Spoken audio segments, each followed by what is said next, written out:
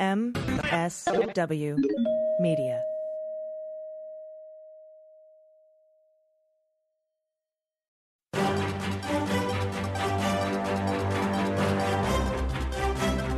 Donald Trump keeps making erratic comments, and he started a trade war with China. What impact has Trump had on the economy? Let's get on topic.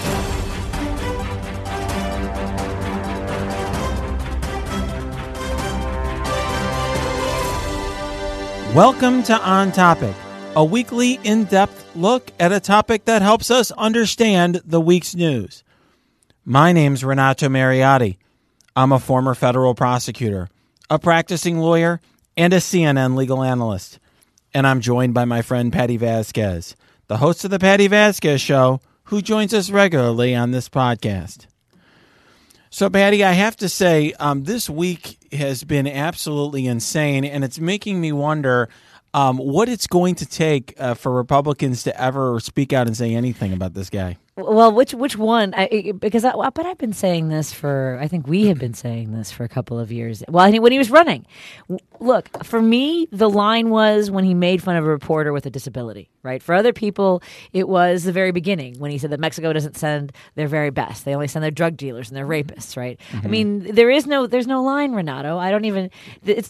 There is nothing he can say or do. He even said it himself. I could shoot someone in the face and people will still love me. Do you remember when he said that? He said people will still vote for me if I shot someone on Fifth Avenue, I think. Yes. Right? Yeah. Yeah, I got to say, it is interesting to me because I have, many Republican friends who, I've always thought were very intelligent people who twist themselves in knots trying to explain some of these comments. And I don't really think there is a way to explain some of this stuff. It's erratic. And putting aside, look, I obviously have significant policy disagreements with Donald Trump. Putting all that aside for the moment, you have to think, the rest of the world looks to the United States as sort of we're a stable trading partner. We provide a lot of economic and political and military, leadership around the world in terms of tackling larger problems. You've got to think now that other countries are looking at the United States as an unreliable partner, given that we have somebody who appears to be erratic is the president of the United States. I kind of hope that they look at it as a hostage situation.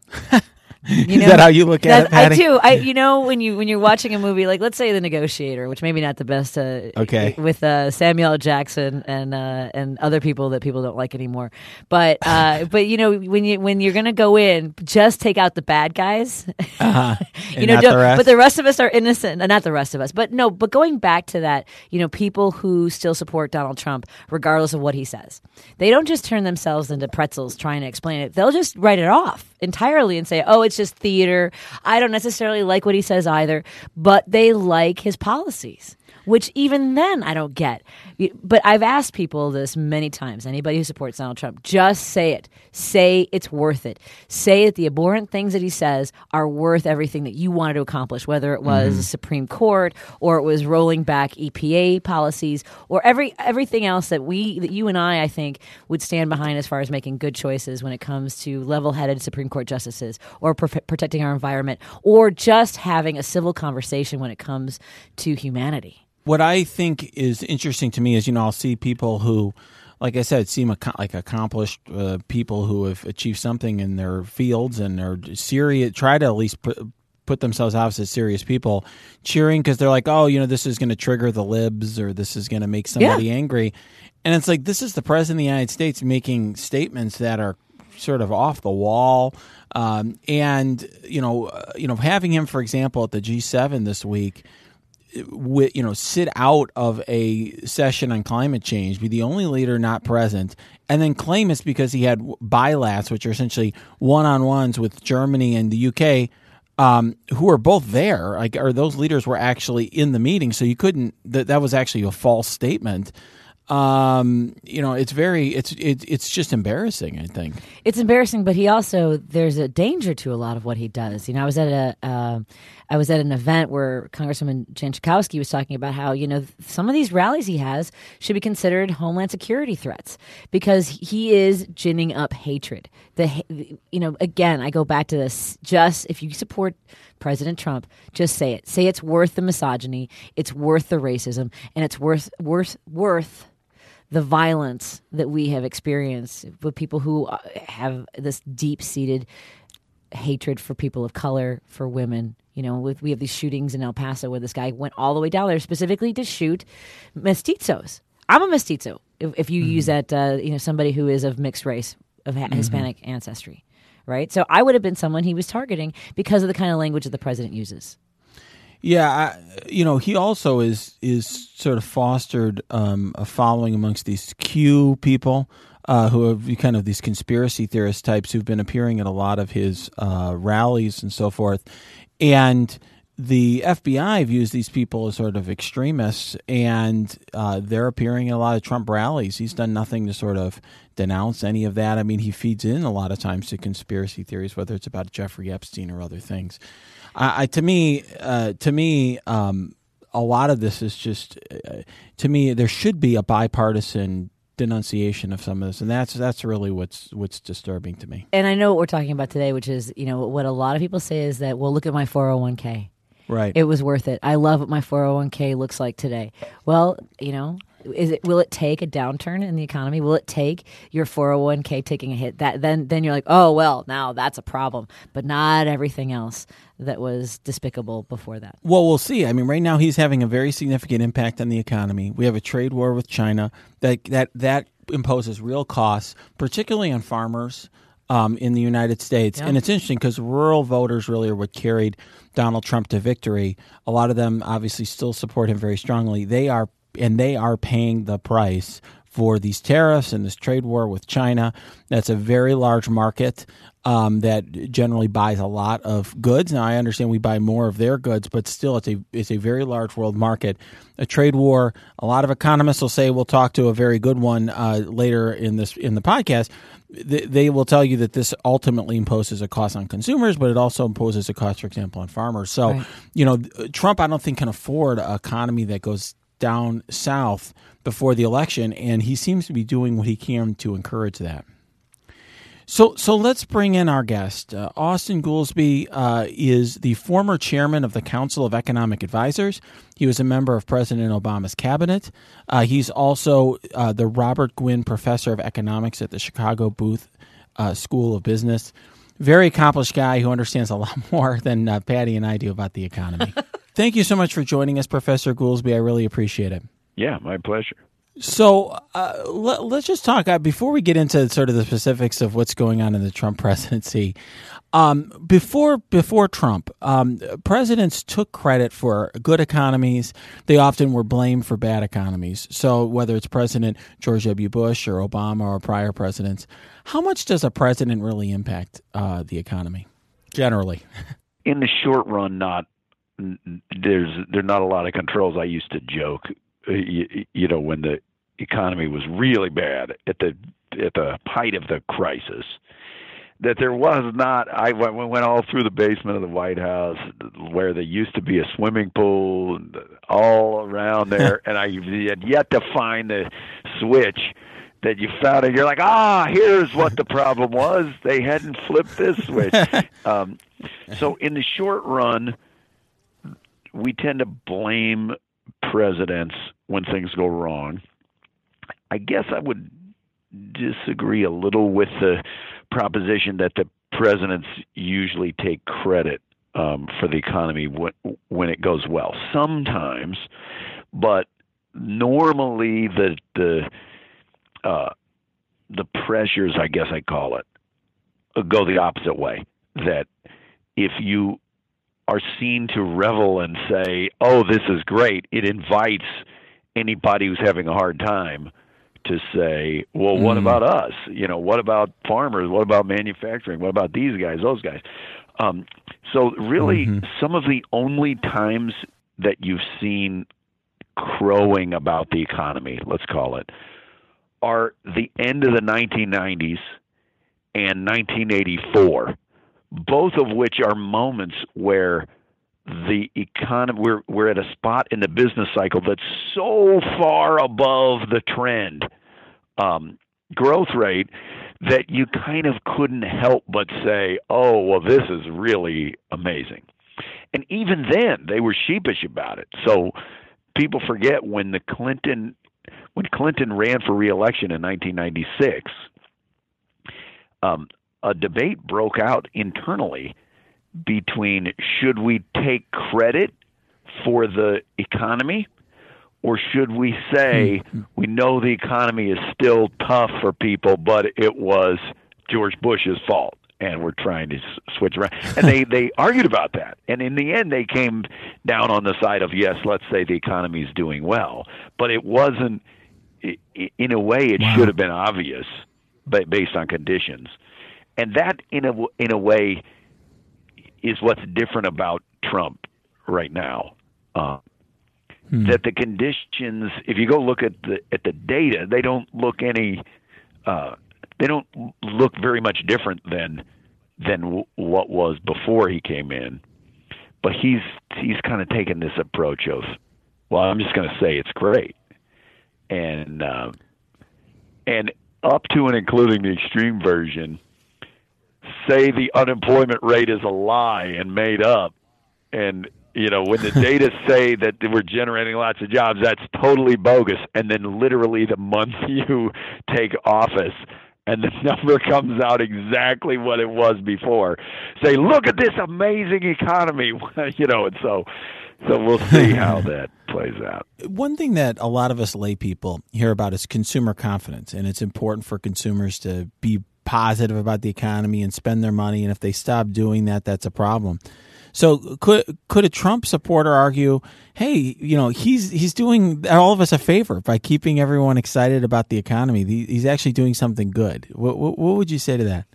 Maybe. I mean, maybe. When the economists, there's no question that consumer confidence is correlated with the business cycle. And I wrote a thing in the New York Times back in March that was at a moment where people were getting in their head, the economy is going great. And we were dealing with government shutdown, and we were dealing with one of the earlier rounds of these threatened trade wars. And I observed that every recession we've had since we've been keeping track of the data has begun with a big drop in consumer confidence. And so my admonition, let's call it then, was, hey, let's be a little careful about overconfidence because recessions can sneak up on you. And economists are not great at even telling when you're in a recession. They usually look back and say, 9 months ago there was a recession started.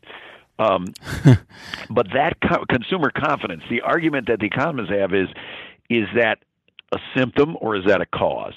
So I'm sure that the people that are President Trump's biggest supporters would say, he should go out and trumpet confidence and maybe he can boost confidence, and that is causal and will lead to the economy doing better. Maybe. It's not obvious that's true. Maybe that's true. I would also highlight the reason that previous presidents didn't do that is because if you do that and then the conditions sour, you kind of look like an idiot. And that's true in the stock market too. To get up and virtually every crisis or recession kind of began with the administration coming out and saying, this is a great time to buy stocks and the fundamentals are really good. And then when it goes down, everybody just trots those statements back out. And they're like, this is the same person that said it was a great time to buy stocks in 1929. So I think that we're going to see how that one plays out. Maybe he's boosting consumer confidence. In the longer run, my view has always been, and I guess I kind of got it from Paul Volcker, who I worked with and studied under basically through the Obama administration. His view was ultimately when crisis comes, the only asset you have is your credibility. And so even if in the short run saying something might seem like it gives you an advantage, if it serves to undermine your credibility, you really shouldn't do it. Even if it today makes you look a little worse. When everything goes wrong, you're going to wish you hadn't done something to undermine your credibility. And so if President Trump's approach is basically just always declare that it's the greatest ever, I wonder what happens when it's not the greatest ever. So let us hope we do not have a recession in the next year. But if we did have a recession in the next year, usually we're not very forgiving of people who just kind of insist, no, it's going great. You're like, no, the unemployment's starting to rise. The farm bankruptcies are the highest ever. No, it's going great. I don't know. We'll have to see how that plays out. But does it seem as though the president cares about credibility? It doesn't. That doesn't seem to be a watermark. It doesn't. That's yes. You're right.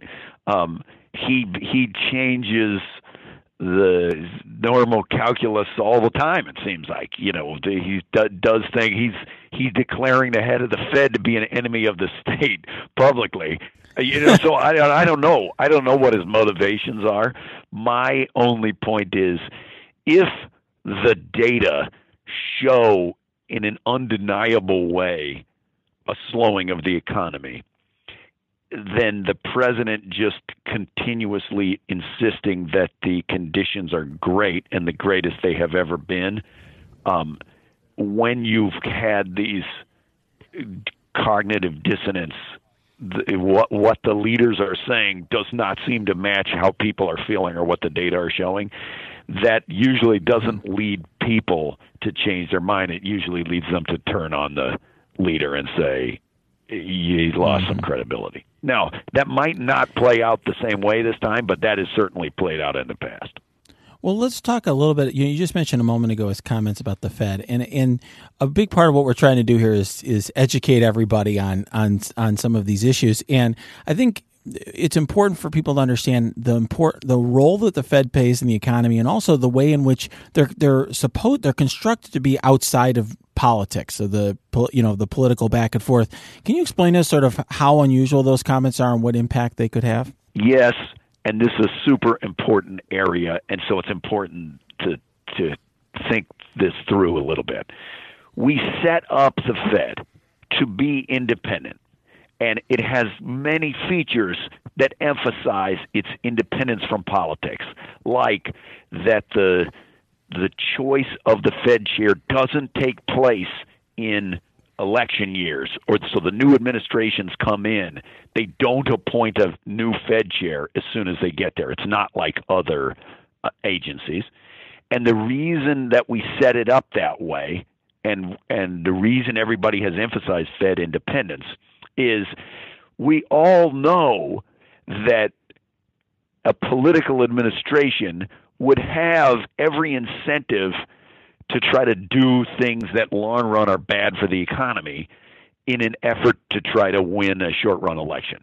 That you would want to just have massive interest rate cuts the 4 months right before the election, or have extra stimulus, and if it was going to lead to inflation in the future, you might be willing to make that trade-off. If you're the politician. And so we set it up deliberately to try to tie the hands of the Fed and just try to get it out of politics. Let's not make the economic determinations based on partisan who do you want to win.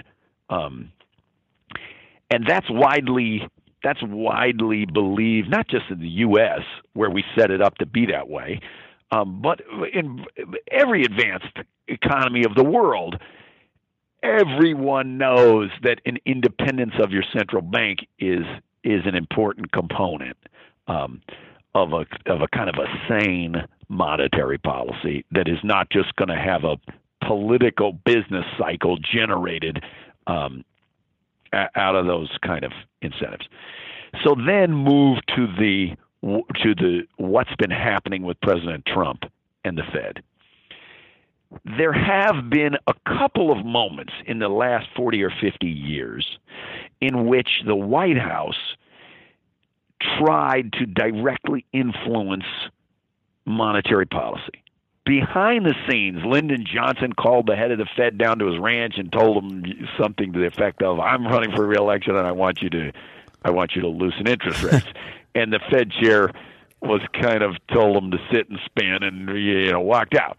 And there were moments when Paul Volcker was the Fed chair and the Reagan administration not very subtly said this kind of same type of argument. We want you to cut the interest rates. And they began to load the Fed with doves who would vote against the chair and try to loosen monetary policy. So there have been a couple of moments where that happened.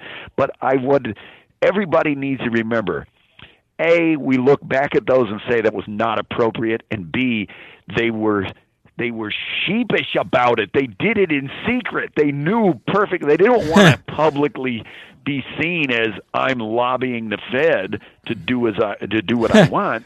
And so that makes the actions of President Trump totally unlike anything that has ever happened.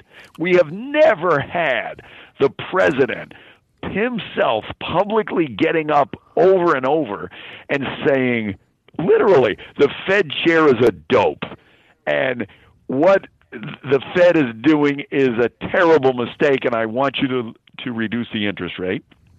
And then culminating in this most recent episode, declaring the head of the Fed to be an enemy of the state equal to our biggest geopolitical rival.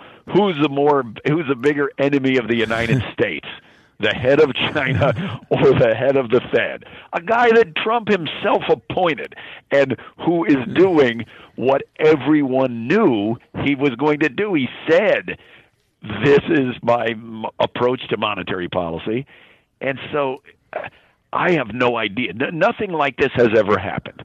And I said publicly, nothing had ever happened like this in the history of the United States. And somebody said to me, "Wasn't Alexander Hamilton shot?" So maybe that was worse. He was the Secretary of the Treasury or whatever, and he was killed in a duel. So, okay, fine. Except for the assassination of Alexander Hamilton by Aaron Burr, nothing like this has ever happened.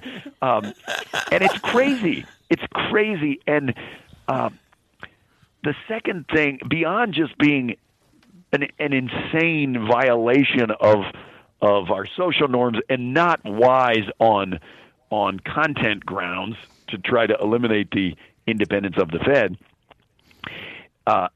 it's also, ironically, one of the only things pushing back and keeping the Fed from cutting rates more, is that they absolutely do not want to feel or look like the president is bossing them around. So what would have normally been a circumstance where the Fed would look and say, ooh, it looks like the economy might be slowing, we should cut rates, there's at least something pushing back that says maybe we shouldn't cut the rates because we don't want it to make it seem like the president going on a tirade against the Fed chair can get us to cut the rates. It's ironic because so essentially his comments may actually have the opposite impact that he intends. Yeah, they might have the opposite impact. I mean, we're going to have to see how this plays out, but they might very well have the opposite impact.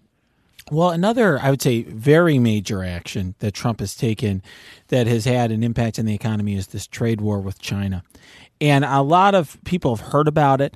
I think certainly the message has gotten out. I know, they talk a lot on cable news about how it's actually consumers or farmers that are paying the price. But I'm not sure that a lot of our listeners understand exactly why it is that a trade war has a negative impact on the economy or why this is a bad economic strategy. Can you explain that for us? Yeah, let's think of it on a couple of levels. On the first and most basic level, how a tariff works is when the product gets to the U.S., they put the tax on the company that imported it, and they pass. So it's a tax paid by the consumers of these products. And economists have gone back now and looked at the tariffs that were put in place and asked how much of those tariffs ended up getting paid by American consumers rather than by the people who were shipping the goods. And the answer is 100% of it has gone into higher prices. So if they put a 10% tariff on steel, the price of steel paid in the U.S. went up by the full 10%. Level 1, tariffs are bad because they're a big tax increase on the American people. And the estimates I've seen put it at over $1,000 on average per family in the U.S. They've just paid higher prices because of this tax increase, and that exceeds by a fairly significant amount the average benefit that same family got in the tax cut that the Trump administration passed. So that on one level, tariffs are just taxes, and putting taxes on American consumers, middle-class consumers, and workers is not a good idea. At a second level, the thing that always makes tariffs problematic is especially when you put tariffs on what the economists call intermediate goods, which is supplies and stuff that gets used in other industries. So steel, aluminum, automobile parts, electronic components, a bunch of things that go into U.S. manufactured goods that are being made here. If you put a tariff on their supplies, it's doubly damaging. And you think you're saving jobs in the steel industry when in fact the data show there are way more industries in the U.S. that use steel than that produce the steel. Mm-hmm. So you end up costing far more jobs than you even think you're saving. And that has definitely played out. You've seen the U.S. automakers, for example, announce thousands of layoffs. And then when they say, why are you laying people off when the economy is supposed to be growing? They say, because our costs are up so much. So that's a whole second category of why the tariffs are bad. One is it's a tax on consumers of hundreds of billions of dollars. Two is it harms U.S. industry. You're supposed to be doing this to help manufacturing. It's actually harming manufacturing. And then the third is when you do this, it leads the other countries to retaliate. And so you've seen, of course, the Chinese do that. Stop buying soybeans, stop buying a bunch of stuff. They're going to stop buying Boeing planes and that sort of thing. And that retaliation makes it worse and leads to the escalation. And what you saw in this latest dynamic is the Chinese announced the retaliation, and then that leads President Trump to say, oh, yeah, well, then I'm going to make them 3 times bigger. I'm going to add even more tariffs. Okay, but of course you know what happens when they do that. Then they're going to raise their tariffs, and this thing escalates out of control. So I kind of think on all 3 levels, tariffs are terrible. You know, I don't know if I'm not like a language expert to know if terrible and tariff derive from the same Greek word or something, but they basically should. It's interesting. Yeah, it seems like really a trade war, it's very hard to stop. It's like a game of chicken. In other words, yes. Neither side they don't want to lose face, so they're both going to keep escalating. And eventually, at some point, somebody's got to cry uncle. And we did see this week, Trump said, well, I'm willing to have second thoughts or willing to reconsider this, but he hasn't done that. Well, he said he had second thoughts, and then they said, well, what were his second thoughts? And then, of course, the White House immediately came in and said, well, his only regret is that he didn't raise tariffs even more. It was that was not necessarily the success story that we wanted. You're 100% right that the dynamic of trade wars is awful because it's escalation upon escalation. And as that escalates, I'm going to smash your front window. Well, if you smash my front window, I'm going to smash your front window. Well, if you smash my front window, I'm going to go burn down your garage. Well, I'm going to burn down your garage, and then we're left and neither of us have a place to live.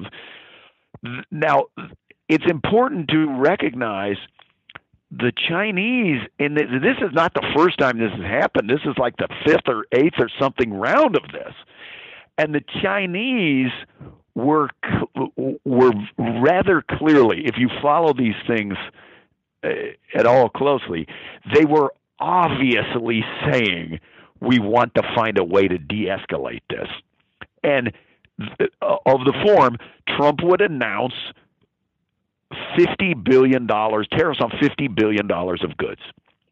The Chinese would say, if you do that, we will have to raise tariffs on $25 billion of goods. And then Trump would say, if you do $25 billion, I'll do $100 billion. And the Chinese would say, if you do $100 billion, we're going to do another $30 billion. So they were signaling, we don't want to do this. But we were not buying what they were selling with that. Mm-hmm. And the thing that was scariest, and the reason why I think in this last round the market reacted as badly as it did, is the stock market reacted as badly as it did, is that for the first time the Chinese basically said, screw it. If you're going to do this thing, we're going to come at you full bore with $75 billion of tariffs. And so it certainly seemed like they had stopped the repeated attempts at de-escalating the escalation. Mm-hmm. And then Trump reacted even more violently and said that he was going to go on $300 billion of goods. And effectively, with this latest announcement, Trump is essentially saying we're going to put a massive tariff on every single thing that's coming here from China. And so I kind of think if we carry these out, then we're off to the races. And I don't think you can have a full-blown trade war between the two biggest economies of the world and not have a recession in both of the countries and probably in the whole world. I mean, I just mm-hmm. think that's not realistic. And so let us hope that we can find some way to back off of this train before it slams into the other train. But now I don't know. Yeah, but before I thought the president talks a big game. He threatened Europe, then he threatened Germany, then he threatened Canada, then Mexico, then Japan, then Korea, then China. And in each of those cases, they were able to, at the last minute, kind of sort out, no, let's not put in place let's not escalate this thing to full-blown trade war. And usually they did that with kind of a thin reed, like in the case of Europe, you remember, he was about to go to trade war with Europe, and then they agreed to seek an agreement to sometime in the future reduce tariffs on everything. So in other words, they agreed to nothing. Like they didn't agree to anything, and then they were allowed. And they said, "Oh well, with this breakthrough, we don't have to enact the tariffs." So I have been kind of hopeful / optimistic or something that they would find a way to do something similar. In the case of Korea, he threatened Korea, said he wanted to renegotiate Korea free trade agreement. Korea said okay, and they renegotiated some minor thing, and you never heard from it again. It would have to be passed by Congress, but Congress never passed it. It just was a way that the president could say, like, look, I negotiated a deal. Even regardless of whether the deal ever existed or not, it got him off of the trade war. I have been thinking they would just do something like that with China. Now I'm not so sure, and now he seems to have worn out the full patience of the Chinese government, and the Chinese government's actions seem to have enraged the president, and the voices of moderation, let's call them, in the administration, most of those voices have left. And the people who remain there are people who are more in the bomb thrower camp seem to be encouraging the president to do it. So we might get the very thing that we collectively, the economists, have been saying, whatever happens, let's not do this. That may be exactly the way we're headed. Professor, as somebody who got a D in economics, and I would say it's because they blended, I would say it's because they combined macro with micro in the same semester, which was just too much to take all at once. Oh, I thought you were going to make a snide comment about economists. You thought it was because they're so boring and terrible. No. It was, I wasn't quite sure why guns and butter were related, but there it is. Yeah. I have to ask, well, one, I got a D in economics, and I used to feel bad about that, but now I think, well, at least I didn't break the economy. I just have to ask, what's your impression of the lasting impact this might have? Renato and I were talking before we brought you on about, what does the rest of the what does the rest of the world think about us? I like to think, I hope that they see us as being in a hostage situation. But what will this, mean for us long term? I don't know. God, I mean, I guess partly that depends on, is the president reelected and how much they go down this path of the, not anarchy, but just whatever institutions exist, let's just burn them down and hope for the best. It was a very different context, but certainly when George W. Bush was coming to the end of his administration, and in foreign policy seemed to just be lighting a lot of stuff on fire, and we're fighting wars, we're doing all of these, and our allies are tremendously upset with us.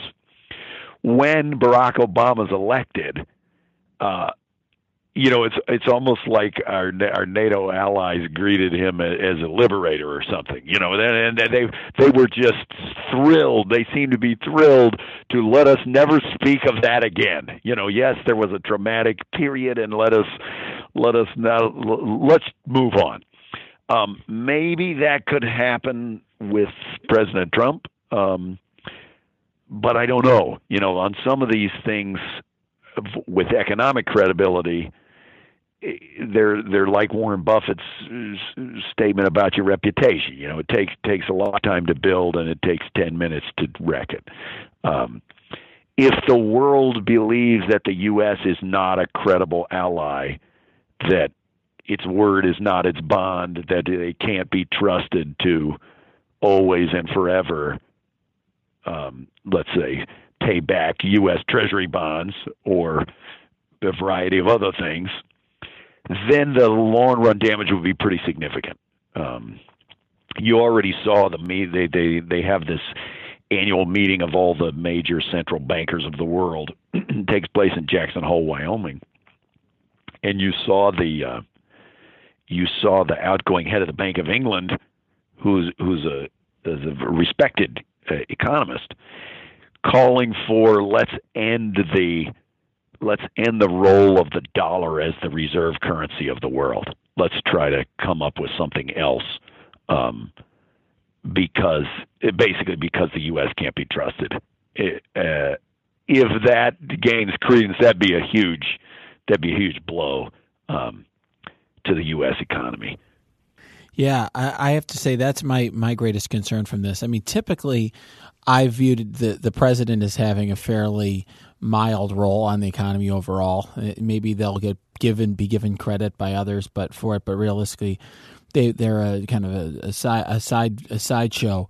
But with Trump, my concern is that he can hurt our credibility throughout the world. The United States obviously has had a lot of leadership economically and otherwise. That's my biggest concern, is sort of the long run impact it has on our relationships, on the stability of sort of the, during the Obama administration, we were working on, a lot like sort of alliances with other Asian countries. That seems like that's those relationships are weakened.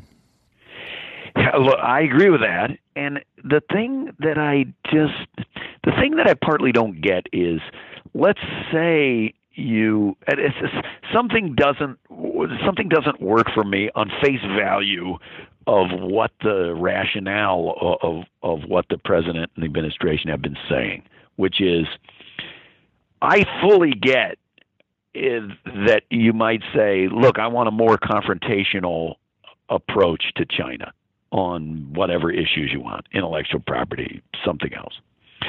The U.S. has gotten China to change its behavior in the past on pretty big things, one of which being we got them to stop devaluing their currency. You remember, for a long time, we were really upset, and U.S. manufacturers upset about Chinese devaluations.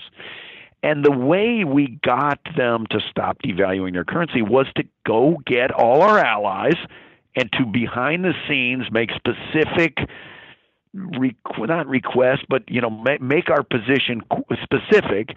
You must stop behavior A, B, and C, or we will collectively punish using X, Y, and Z mechanisms. And they said that did work. That got them to change their behavior. The approach that the Trump folks seem to be taking is lobbing trade war threats without any specific demands. Just saying the Chinese are jerks and have taken advantage of us, and therefore we're going to launch this trade war, put in these tariffs. But we don't have any allies. We threatened every one of our allies with a trade war before this started, so they're under zero. They don't want to help us. I think it's more likely that China would actually go file a grievance against the U.S. at the World Trade Organization, and that our historic allies, they would invite them to join them in the grievance against the United States. I think it's more likely that our own allies would join China and file a grievance against us than it is that they would join us to try to stop China, which is crazy. I never thought such a thing would be true, but I think it is. So I agree with you that the loss of credibility with their allies is a big issue. But I also think that it's worth just taking a step back and remembering the reason why this is a bad idea, what we're doing is a bad idea, is because it's charging ourselves. We're punishing ourselves. We're raising taxes on ordinary Americans, making them pay $1,000 a year in higher prices because of these taxes, and we're not getting anything. We are not achieving short-run pain that will lead the Chinese to some major Chinese change in behavior that is going to then benefit us thousands of dollars in the future that will make up for the $1,000 a year charge that we're putting on people. We're not accomplishing anything, and I just don't get that, and I don't get why more people are not emphasizing just the bread and butter aspects of this policy, how it's raising the price of bread and butter and toys and every other thing, and simultaneous to the Chinese retaliating against the U.S. by raising tariffs on us, they're lowering tariffs on other rich countries. So they're specifically reducing tariffs on European products while raising tariffs on the U.S. So the chance that this ends up badly for us, I think, is pretty high. Now, it's not to say that it's going to end up well for China. Like I said, full-blown trade war between two biggest economies is definitely going to hurt them both. Right, but they're not the only two economies in the world. Essentially, even if we were the only two countries in the world, and you had a war that hurt both countries, maybe hurt the other guy more, you could. I still would think that would be a bad idea, but you could see some argument for it if you have a zero-sum game. But when we have 100+ economies, all the other countries benefit when we both hurt one another. Yeah. All you got to do is look at it. American farmers we're in a big dispute about soybeans. This is the greatest thing that ever happened to soybean growers in Brazil is that Trump started a trade war with China because China still wants the soybeans, but they're just going to buy them from someone else. And you're seeing that play out in a lot of industries. And if I thought that this was a well thought through strategy to achieve something, maybe it would be easier to deal with, but I kind of think if you just look at the actions of the last couple of weeks, it's pretty obvious this isn't a well thought through strategy. You know, if the president's getting up and saying, I hereby order all private companies in the United States to stop doing business with China, that's not like a very well thought through statement. And what do you make of that? What do you do with that? The best that can be said of it is that the president's defenders are saying effectively, we'll pay no attention to what the president of the United States is saying on Twitter. He didn't really mean it that way. Okay, but that's the best explanation is just don't listen to what the president is saying. I mean that's not a world I understand from having when I'm working in the White House or when I'm observing the previous administrations. There's unbelievable care being paid to the words that come out of the president's mouth and the statements that come out of the White House because everybody takes that seriously. So the argument that just don't take seriously what the president says. Where are we? What are we doing? I mean, what planet are we on? Well, you mentioned a few moments ago, you asked, why aren't more people upset about this? And there does seem to be this sense that, and again, Renato and I mentioned this before we brought you on, and including one of our followers on social media, Brian says, the economy is fantastic. My investment accounts are exploding. American funds. And it seems as though there are people who feel that whatever he says, whatever the fallout is, as long as their 401k or their investments look good, they're happy with this. Maybe, but by that logic, those people should have been thrilled with President Obama because the stock market from the depths of the crisis to the end of the Obama administration, the stock market was up. It was almost tripled, I think. But to me, statements like that just go to the hyper-partisanization of everything that has happened, including the economic data is partisanized. So we're going to argue about factual information like how many jobs were created this year. You'd think that would be we could all just agree on what the job numbers are. What were they in 2015? What were they in 2016, 2017? But we can't. It turns into a partisan battle again. So the people who say my 401k is doing great, then let's say their 401k starts doing not great. Let's say we have some more days like the 620-point drop because the president threatened a trade war. Will they then say, I was wrong, the president is harming my 401k, and therefore I don't support him? I think unlikely. I think then they will just say, well, but what about the president trying to be tough with China? We should be tough with China, and that's a good in and of itself. So I don't know if we can any longer take the words of the arguments, whether it was the deficit and if people are going to jump on President Obama because the deficit went up, which, of course, if you looked at it, the deficit went up because we had the worst recession of our lifetimes. And he then spent the first term cutting the deficit. And by the time he leaves, it's been cut more than in half from what he inherited. Under heavy pressure about that, there's a total about facing once there's a Republican in office, and they pass a $2 trillion tax cut unpaid for. That about facing we see in a bunch of areas. So I don't know. Yes, there are people saying exactly what you said. Well, my 401k is still up since Donald Trump took office, therefore I endorse him. But I don't really think it's about that. I think it's about there's a group of people who they support the president. They think he's done a great job. They love his tax cut. They love his attitude. They love whatever he says, whatever he does, they will justify it.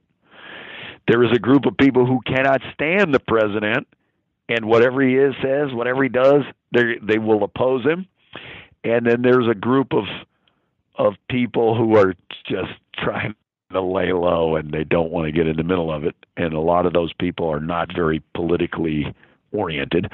And the question of the 2020 election, in some sense, is how motivated are those two bases, and how motivated and what do they think of that group in the middle that's just kind of sitting there and saying, what happened? You know, one thing you mentioned earlier, Professor, is the tariffs and sort of the impact they have on average Americans. And one thing it seems to me about tariffs is that they're essentially an invisible tax. In other words, when we pay our income taxes or a sales tax, people get some sheet of paper that says this is how much tax you've paid. It's not the same way with tariffs. They're a regressive tax. Usually it's not like yachts are there's tariffs on yachts and gold bars. There's tariffs on things that ultimately all of us end up buying. And it's not like that we get a line item that says you paid X amount of dollars this week or this month because of a tariff. Yeah, I think there's an insight. I think that's an insight that tariffs are kind of indirect taxes, and so they go into the prices of things.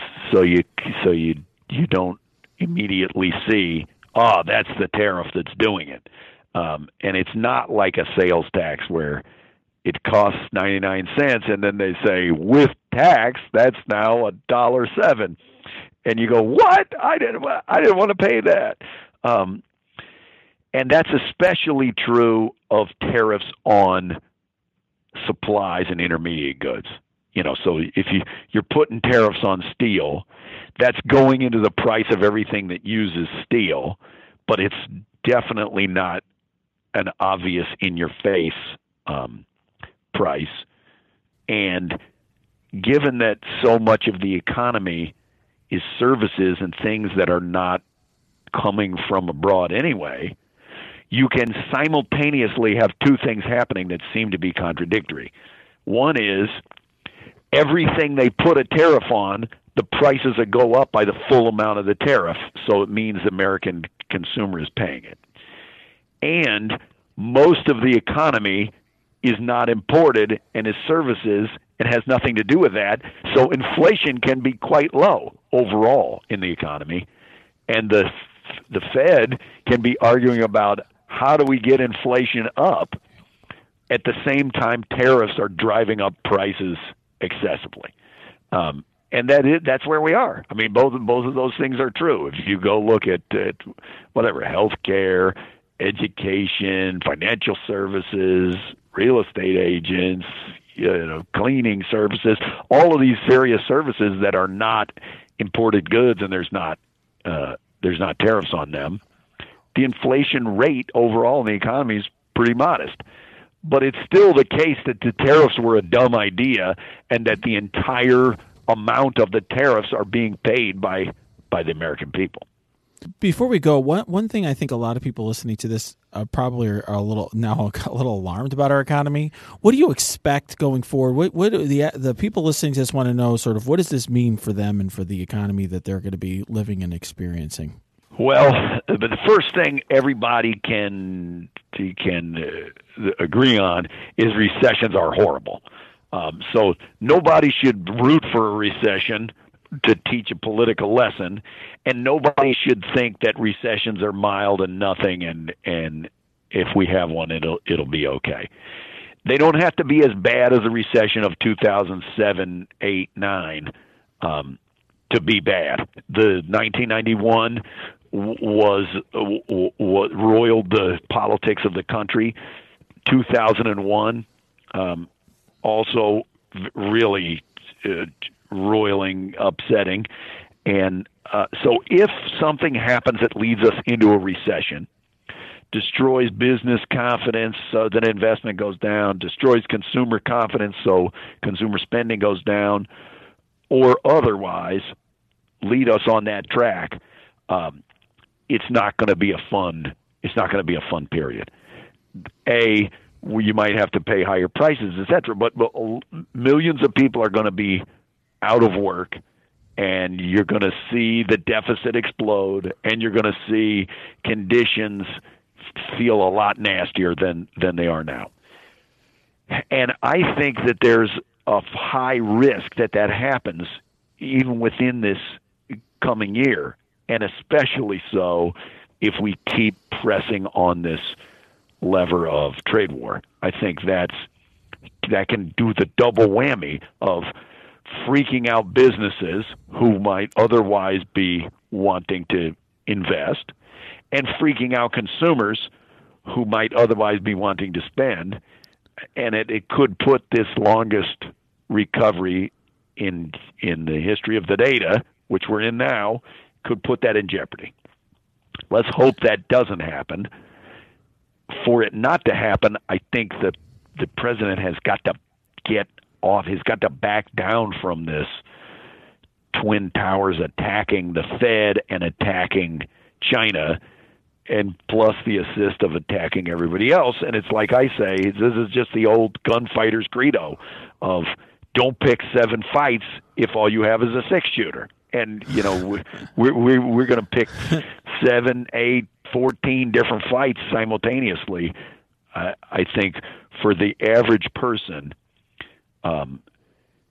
it would look like a slowdown of growth, a higher chance that you lose your job, the cost of a bunch of things you buy going up simultaneously with that, and that kind of stagflation-y feeling that's never been good. Whenever we have that happen in the U.S., people are really dissatisfied. I hope that doesn't happen, and I'm very thankful to you, Professor. Thank you for teaching us so much. This is better than my freshman year economics. Yeah, guys, this was a great, deep conversation about a bunch of important stuff. So if you go back to your economics class, you're going to get better than a D this time. I think so, too. Appreciate that. Thank you. Thank you for joining us for this episode of On Topic. Please subscribe to this podcast, go to your app and review the podcast, and join us for our next episode. I'm Renato Mariotti. Until next time, let's stay on topic.